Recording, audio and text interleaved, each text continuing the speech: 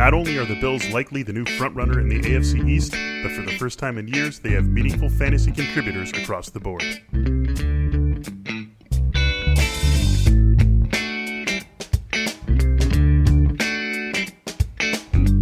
Hello, everyone, and welcome into another episode of Fantasy Football in 15. I am your host, Michael Beller. We are wrapping up week number 2 of this show's existence, so thank you for joining us. Thank you for being an early adopter, and also week number 2 of our State of the Team series. In today's episode, we bring on our Buffalo Bills beat writer, Joe Buscaglia. Joe, thanks for joining us today. Thanks for having me, Michael. It's good to talk football. It is great to talk football. I got to tell you, I've been mired in baseball talk for the last few months, so it is a welcome change for sure to get to football and to get to the Bills, and perhaps a welcome change in the AFC East. Out is Tom Brady. Bills looking like maybe the big bully in the AFC East for the first time in a very long time. And we got to start this conversation with the quarterback, Josh Allen. Now, in the fantasy world, we love Josh Allen because of what he does with his legs. He was the QB6 in fantasy leagues last year. Might be a surprise to some people, but because of what he does on the ground, he is always a reliable option. But still, we want to see more from him through the air. Last year, a completion rate south of 60% again, YPA south of 7 yards again. What do we need to see from him to see a more successful passer this year? Well, I think the fantasy football community and the regular scouting community are a bit on different sides with Josh Allen here, just because the raw numbers are great. And that's something that's going to continue with him. I don't foresee Brian Daboll taking him on random sweeps out wide and quarterback sneaks and draws and things like that. I don't see him taking that out of his offensive arsenal. So I think for the most part, you're going to see that continue. But for him to grow as a passer, it's humongous for them from a team perspective too. I mean, they really like the steps that he took last year and becoming a more efficient passer. And while the completion percentage is often the thing that people point to with him, he actually became a really above competent level passer in the intermediate to short areas. And the short area accuracy is something he's had to work on since he got in the league. He definitely got better at that. He improved his quarterback rating, I believe, in at least 5 of the 6 areas in the short to intermediate. And I think when you see that progression and see that he's taking a little bit better care of the football, the second half of the Texans game notwithstanding, I think you're seeing them start to realize what he could become in their offense. Now, they need to see him continue along with that, not fall into bad habits, not go into hero ball Wyoming Josh that we saw in the first year, and for him to really come of age as their quarterback. And this is a big year for him because at the end of this season, next May, that's when they have to make the 5th-year option decision on him. So there's a lot of money at stake here for Josh Allen and the Bills.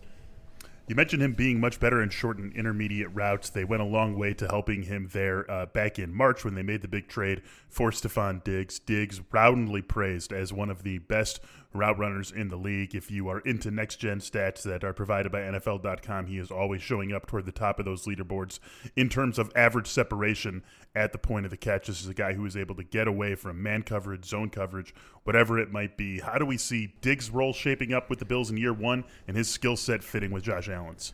Oh, it's going to fit in very, very well because I think when you look at some of the weaknesses of Josh Allen's game that he's trying to get better at, and he has shown some signs that he is improving there, but the one area that he needs to hit a little bit harder is throwing with anticipation, and that's something that hasn't been his forte, especially against zone coverage. He kind of has a little bit more difficulty there, but I think with Diggs, because he gains so much separation on a per route basis, like I just remember watching him against Atlanta from last year, and I think he turned Trufant inside out on a 5-yard dig and had like 4 yards of separation. It was just ridiculous. And that's the type of thing that Josh Allen needs, because he doesn't always anticipate the throw.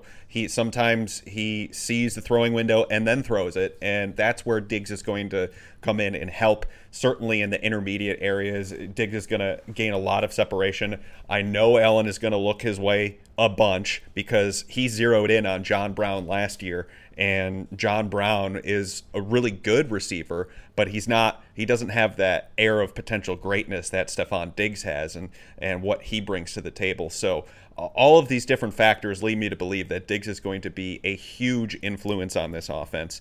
And I don't know if they're going to force feed him targets or anything like that, because I don't think Brian Daboll, the offensive coordinator, operates in that way. But I do see him having a big weekly appearance, at least in terms of targets, and Josh Allen looking his way above all else. Gotta love this. You are anticipating exactly where I'm going with my next couple of questions. Let's wrap up Diggs. 9.9 targets per game was his career high. That was back in 2018 with the Vikings. Can he get over that 10 target per game hump with the Bills, or is it something that the offense holds him back from getting to? I think the offense might hold him back a little from that, just because they still have Brown there, who they like a lot. Cole Beasley's going to get targets, and Brian Daboll's offense is a weird one to pin down because he comes from the New England school of switching things up from week to week and series to series, and so you don't know if you're going to get a heavy set 2 tight end personnel one series and then go into 11 personnel the next, or 4 wide receiver sets. That's just kind of what he does, and the weaknesses of the opponents and how he tries to play chess on game days. That's kind of his cup of tea. So I don't know if we're going to see the 10 target mark, but I would be hard pressed to think that the Bills aren't going to try and get him 8 to 10 targets a game, and probably a bit more than that some weeks. I just think it's going to vary with game plan because they're not any one thing. And then, as you mentioned, Josh Allen really did zero in on John Brown last year. Brown had a 23.9% target share in Buffalo. That ranked 13th in the NFL of all receivers and tight ends, and running backs for that matter. Christian McCaffrey very high on the target share rankings. Obviously, that share is coming down with Steph Diggs in town this year, but just how much of a hit does John Brown's targets take with Diggs in town? Yeah, it will, and not only Diggs. I think when you look at getting Devin Singletary a bit more involved in that capacity, I think that's going to be a focus for them. Cole Beasley, the same. Dawson Knox, his involvement is going to grow this year, I would anticipate. So there's a lot of players here, and of course Diggs is the biggest factor into this because John Brown now shifts back into the WR2 role, and which is probably where he's best inside an offense, but it will harm his fantasy potential and his output, even though it makes him that much more of a threat within the Bills offense, because odds are he'll be going up against the worst of the 2 cornerbacks, and he won't be getting much double coverage attention unless Stephon Diggs is off the field or he's injured. So I think it'll benefit in bigger plays, but in a smaller quantity. Yeah, this offense obviously is going to be one that gets a lot of Devin Singletary involved, gets the rookie Zach Moss involved. We know what Josh Allen takes off the table from a pure production standpoint with his legs. Can it support 2 regular starting fantasy wide receivers? See, I don't know, and that again goes to Daboll. I think Brown will be good for like a bye week fill-in or something like that, and he'll have the occasional games where he goes off because that's what he does and catches a downfield pass if Josh Allen can hit him this year. But I think for the most part, it's going to be tough to sustain because there will be some weeks where the Bills go completely run heavy and feature both Singletary and Zach Moss, and that's just what Daboll does. And if he sees a weakness up the middle of a defense, if he sees linebackers who can't get sideline to sideline as well as some others, then he's going to attack the edges with his run game. And if there's the weakness with cornerbacks, then he's going to attack those. So it really all depends from a week to week. And it's the smart approach, honestly. It's frustrating as heck for fantasy owners, I'm sure. But the smart approach for the Bills when they're trying to establish their young quarterback in picking apart the weakness rather than saying, okay, we're going to do what we always do no matter what you do and no matter what strengths you have. All right, let's talk about those running backs because we got in the fantasy community to be all excited for a few months about Devin Singletary getting the backfield to himself, and then boom, third-round pick, Zach Moss comes in and totally complicates the picture from a fantasy perspective. So when we're looking at these two guys, what should we expect the breakdown of duties to be between the two of them? Well, I think it will depend on what they're looking at in terms of how the defense stacks up. And Singletary excels when he's working outside the tackles, and even though he's not the speediest guy, he's very elusive, and his vision is really good, and those are two things that the Bills liked about him. But between the tackles, he can still do it and do it efficiently, but they just don't have that short yardage, bring in two tight ends, maybe even three tight ends for those heavy personnel sets. That's not where he excels, and so that's why they brought in Zach Moss. But the thing about Moss was because whenever they put Frank Gore in the game, it was very predictable what was going to happen because Gore could not catch passes out of the backfield. I think teams really just pinned their ears back and went after him and stacked the box against him because they knew that there wasn't going to be much of a gain there with him. And there were multiple times where the Bills just got stood up right at the line of scrimmage because of those personnel groups. So that's what Zach Moss brings to the table. He might spread some teams out a bit more because I think he's a little underrated in his pass catching.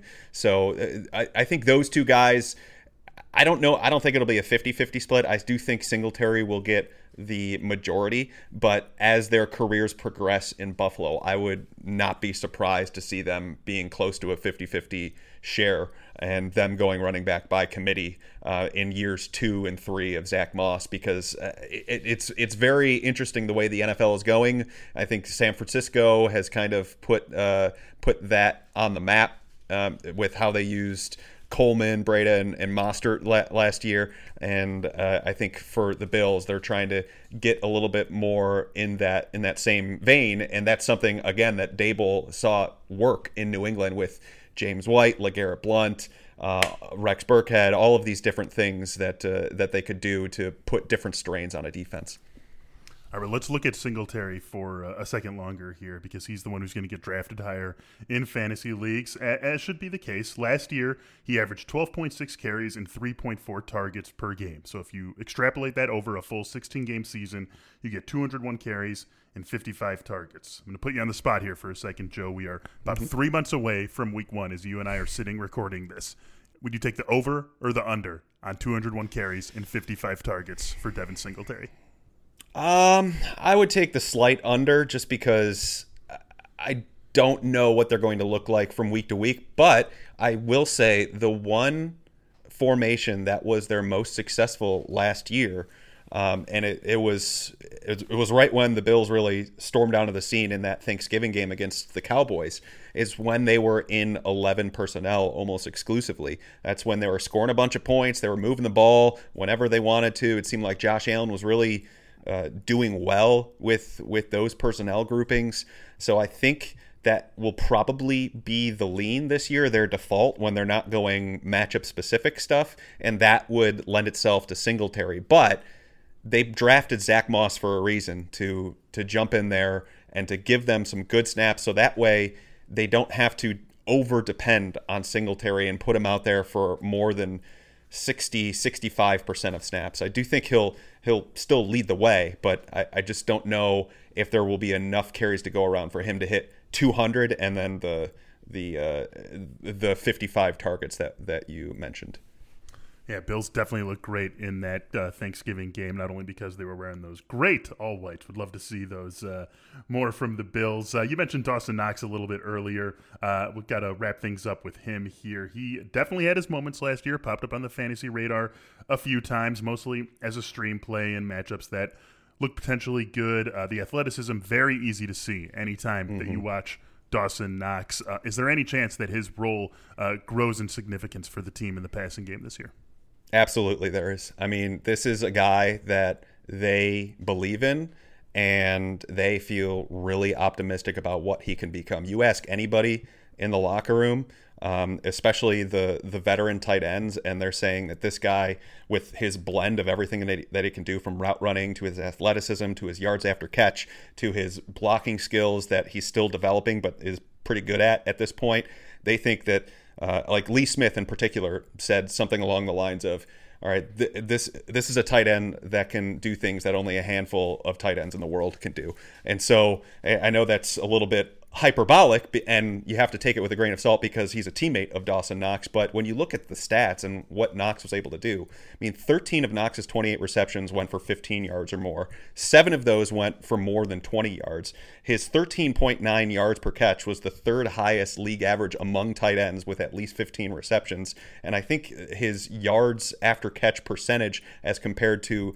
the majority of his yards gained last year, I think it was along the same rate as an Austin Hooper. So if you get him more involved and he eradicates those drops from his game, the concentration drops, then you're looking at a potential really good player, and especially one that's going to get attention taken off him with the likes of Stephon Diggs and John Brown and Cole Beasley out there. So Josh Allen really grew a nice relationship with Dawson Knox, and Knox is definitely an under-the-radar guy that I don't think is getting enough buzz in the fantasy community this offseason. Buffalo Bills, possibly the new kings of the AFC East, with nothing guaranteed now for the New England Patriots. That's Joe Buscaglia, our Bills beat reporter. Joe, thanks for joining us today. Thanks so much. You can follow Joe on Twitter at Joe Buscaglia. That's Buscaglia. And be sure to check out the Buffalo Beat with Joe and Matt Fairburn breaking down the Buffalo Bills. That's going to do it for this episode of Fantasy Football in 15. If you are not yet an Athletic subscriber, you can get a free 30-day trial at theathletic.com/footballin15. For Joe Buscaglia, I'm Michael Beller. Fantasy Football will be back with you next week. Have a great weekend.